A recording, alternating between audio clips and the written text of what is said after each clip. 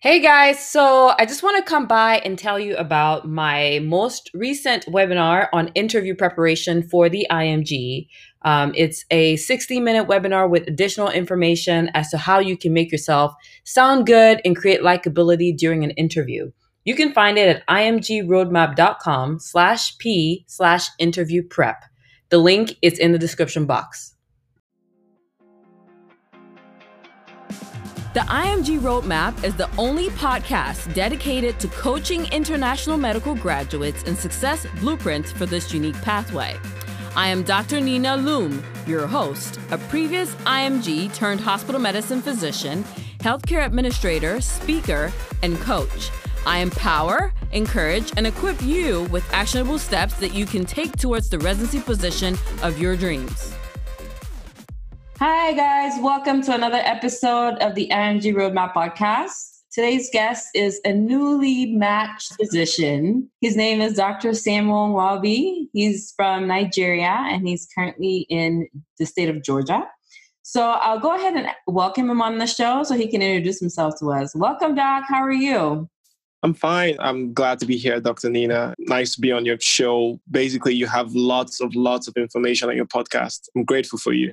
Well, I'm glad to hear that. Thank you so much. You know, it means a lot to me when someone that has listened to the podcast is actually a guest, because you really know what we talk about and you know kind of like, you know, what's important. So it means a lot to me to hear that. Yeah. So, you know, I'm kind of thinking, where do we start, right? So can you tell us a little bit about your medical background, where you went to medical school, what year you graduated, when you moved to the States, that kind of, those kind of details. All right. So I had my medical school in Nigeria. I graduated in 2016. I worked for a year, like compulsory internship that we do in Nigeria. Then after that, I moved to the States. I got admission to a master's in public health program here in Georgia. And I would say that's where my journey fully began, like the whole USMLE journey. And well, presently I matched into family medicine with one single interview, which I'm grateful for. So that's been my journey so far. I know that's abbreviated, but that's like it's in a nutshell. Yeah. So I'll help you like piece it out. Okay. So just to kind of go back to what you said, you graduated medical school from University of Benin in Benin City, Nigeria in 2016. Is that correct? Yes, that's very correct. So can you tell us what you have been doing since 2016 up until matching this month of March 2020? All right. So Emil, I finished medical school. I had to work for a year. It's our compulsory internship. Then I started a master's in public health program in 2018 at Georgia, here in Georgia. And my concentration was epidemiology. During that time, I took my board exams, step 1, step 2 CS, and step 2 CK. It was really stressful, but I was able to combine both of them together. I possibly won't advise it to anyone, but I was able to do that. And I used my breaks to do a few observerships. I think I did 3. I had 3 observerships. I rotated with physicians in physician offices. It wasn't easy for me to get hospital rotations, that I could go to since I had already graduated from medical school. It's easier for people who are medical students to get, electives or rotations in hospitals. But once you graduated, it's much more difficult to get like a position in a hospital. So I used physician offices. It was better than nothing. And I'm really grateful for the opportunity. Yeah. I think that's about it. And I applied for the cycle in August. And I got my match results. I was surprised because I didn't expect it. Yeah. So we'll definitely come back to the matching after one interview part, because that's it's rare, right? I don't want to say unheard of, but it's rare. But coming back to, let's go back to how you studied. You said you did all 3 exams in 1 year. I would say 18 months, more like, but about a year actually. It was August. I basically took my step 1 in August, September. Then I took the last exam in August of 2019. So I would say it was about roughly 15 months. Yeah. So the next time an IMG sends me a message to ask, hey, do you think I can do this in 1 year or in 18 months even, I'll tell them yes, because I know somebody that did it. Because I think one of the things that holds some IMGs back is just thinking about all the tests. So they end up spending 3-4 years in a gap season without doing anything clinically relevant. And so by the time they get their scores back and they're ready to apply, then they have this gap that has just been left empty, so to speak, even though they've achieved their exams, but that's about the only thing that they've got in that time frame. So speaking of gaps, you did move to the States to pursue a public health degree. Is that correct? Yeah. Master's degree. Yeah. Yes. Did you find that useful at all for the residency match? I would say, I don't think I found it useful, of course, obviously, maybe probably getting interviews, but I think it was really useful during my interview. I think it was maybe not a big chunk of why I matched, but it contributed to like having a smooth interview because it showed that like, I love family medicine, and doing a public health degree, it was how I was able to talk about like the public health degree being useful for family medicine. I think it caught like the attention of the person who was interviewing me. So I would say it may not be particularly useful in you getting an interview, but in terms of the interview experience, it makes you a much more rounded candidate. It does depend on how you sell yourself. That's what matters, how you sell yourself. So you think that the MPH itself did not offer you more interview opportunity, but it did help with maybe more what we'll call acculturation, like getting familiar with the system and understanding what was necessary to interview well? Is that what you're saying? I'm just trying to get some clarification for the person listening. The reason I'm asking this is, I've had some IMGs that would ask me, do you think I should do an MPH or should I do a master's degree? But the reason they're wanting to pursue that is because the perception is that will make them more appealing for interviews. And that's really kind of what I want to get from you. I want to know how beneficial that was to you as somebody who was actively actually still completing their MPH. Yeah, I would say the one thing it does for you is it makes your curriculum, like your CV, your resume, it makes it look a little bit more foreign, especially as an IMG, because as an IMG, the only thing that's going to be on your CV is probably your medical school degree. And we do a lot of volunteering in Africa or like wherever you are, but you don't really have like it formalized like in the US. So what the MPH program or a master's program does for you is, one, it gives you an opportunity to have like an extra qualification on your resume. It also helps you in terms of like gap year, like, oh, what have you been doing since you finished medical school while you were preparing for the boards? You were doing you were doing a master's program. So those kind of help you. But the thing about the USMLE is that I've come to understand that there's a hierarchy of like things that make you a more palatable candidate. And I would say the MPH isn't at the top of that, or like a master's program isn't at the top of that list. So the one thing I'm pretty very sure, using my experience, that it helps you for is, one, acculturation. It's very important to like understand, small talk, little things like that, small talk. And also you can have some research. Now, I didn't have any published research, but I had a lot of unpublished work that I'm going to submit like in the next few weeks. So I could talk about that during the interview. And I think those things really made my interview experience really good.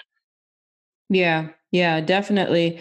I mean, I'm with you on that because I think that especially for IMGs from our part of the world, West Africa, we lack in just, how do I say this? We lack in just that, like, being personable with when we encounter an uncomfortable situation. So for example, like interviewing it could be an uncomfortable situation, and showing our character, a lot of us mostly sink inside. And like you said, making small talk, just those little things that, come naturally to people that maybe are raised in a different society. But meanwhile, those little things go a long way because it shows that we're approachable, we're easy to learn, we're teachable, we'll be great residents. But sometimes we don't allow our character to shine during interviews. I mean, would you agree on that? I totally agree. I can't stress this enough.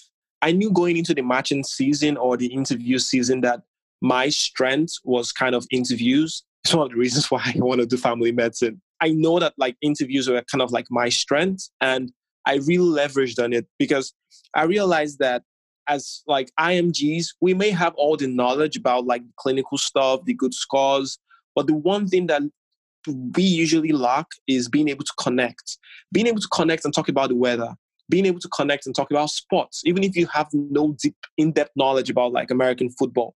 But, you can connect on a level that it's not just based on like your academics. For each of the people who interviewed me, I was interviewed by 7 different attendants, right? 7 Right. different attendants. And for the 7 people who interviewed me, I made sure I had at least one discussion with them that was like totally off base from medicine, family medicine. It might have been random stuff about like the community, the weather in Georgia, just basically something that shows you that they can work with you like at 12 a.m. or like 1 a.m. at night and they would feel comfortable. So, Yeah, definitely. That's a really good point too, because I see some IMG. So for example, we'll come back to how many interviews you got and some points on that. But I know IMGs that get tons of interviews but don't match. And I think sometimes it's related to just how they perform during the interview itself and the things that they did not say or the things that they could have shown and didn't get that opportunity to do that. So let me ask you this, because you said you only had one interview and you matched. How many programs did you apply into? Very good question. I applied to about 120 programs. Yeah. Wow. Yeah. I applied to about 120 programs. Did I make a few mistakes in choosing the programs? I think I did. I did my research quite well. But at the same time, I think later on I realized that I made a few mistakes. Sometimes you're hopeful that a place would like be more, IMG friendly this year or something. That was like a random guess. I just guessed. I was hoping that it was going to be that way, but it turned out like places that are IMG friendly are IMG friendly. That's like the bottom line. That's what I learned. Yeah, I agree with you. I think selecting a program is just as important as anything because, if we don't know better, we don't look at, the specifics of what the program's asking for. Sometimes we can just apply blindly into multiple programs, but we're not targeting them. And it's really important that as IMGs, we really consider targeting programs. So it's just not about applying, but you want to target places where you actually stand a chance. And there's a method to it as well, which is something that I teach extensively with one of my courses that I offer, which is the IMG Roadmap courses. How do you determine a program is friendly? I personally think every program could be friendly because we just don't know. But historically, we do know that there are programs that have never accepted an IMG. And so just steer clear from those ones. Like don't apply there. Focus on places that have some kind of history of accepting an IMG in the past. I mean, was that your perspective as well? Was that your understanding? Yeah, so I think it's a game of chance. I would say as much as possible, stick to places that, have probably a good IMG representation, even if it's not like 5 people in the program that are IMGs, even if it's just one person, or even if they have like a faculty that like is like an IMG or it looks like he's, foreign, it's like an advantage, because that's what I would say. It's a very simple art to selecting the programs. Yes, I agree. I agree with that. Like looking through the website and trying to figure out what kinds of who the IMGs have been in that program before is one easy way to tell as well. So just moving on into some other deep questions that we have for you. Yeah. So you talked to us about doing all the steps in almost in 18 months or under. Can you tell us about, what worked for you, especially seeing as you studied in a system where you had a 7-year or I believe a 5 to 7 year curriculum? What worked for passing these exams? And did you pass them on the first attempt? Yeah. So I passed all my exams on the first attempt. Now, I'm going to say a few things from my own personal experience. It's really hard as an IMG taking these exams, especially if you schooled in, let's say, Africa, where it's more in tune with like the British system. So you have to like relearn everything you know. You know it, but you can answer questions. So at first, when I came to the US and I was preparing for my exams, I felt a little bit overconfident. And I would say that was like one of my maybe quote unquote regrets. I felt a little bit overconfident because I felt I was really okay in medical school. I was really top of my class in medical school. So coming to the US, you realize that you could know the same thing, but the questions are different. You know, it's less about like what you remember, it's more about what you understand. Right. So I would say what helped me to survive, you know, to survive, like not fail. I did average. I'm not saying that like I scored like really top of like the charts, but what made me like have like good enough average scores was just being able to try to understand to the best of my ability. I use a lot of question banks. Question banks in itself, at first, I was using them wrongly. I was using them like past questions, like trying to test myself on how good I was. And I think that was a wrong method. Actually, you should use the question banks to understand the material that you're studying, not to test yourself. The mock tests are like the ones that you use to test yourself. So you shouldn't be bothered about your percentages or all that. The question is, do you understand the concept? Right, right. So I think that's a really really strong point to state, because I think personally that, you know, the 7 year, 6 to 7 year curriculum that most other countries have is really, I mean, it's a really great system, and they teach you what you need to know. But the ways that their questions are set up is a very different format from the USMLE.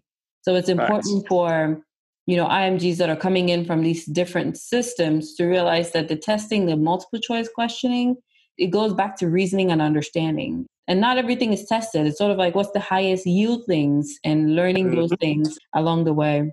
So, yeah, those are some really great points there.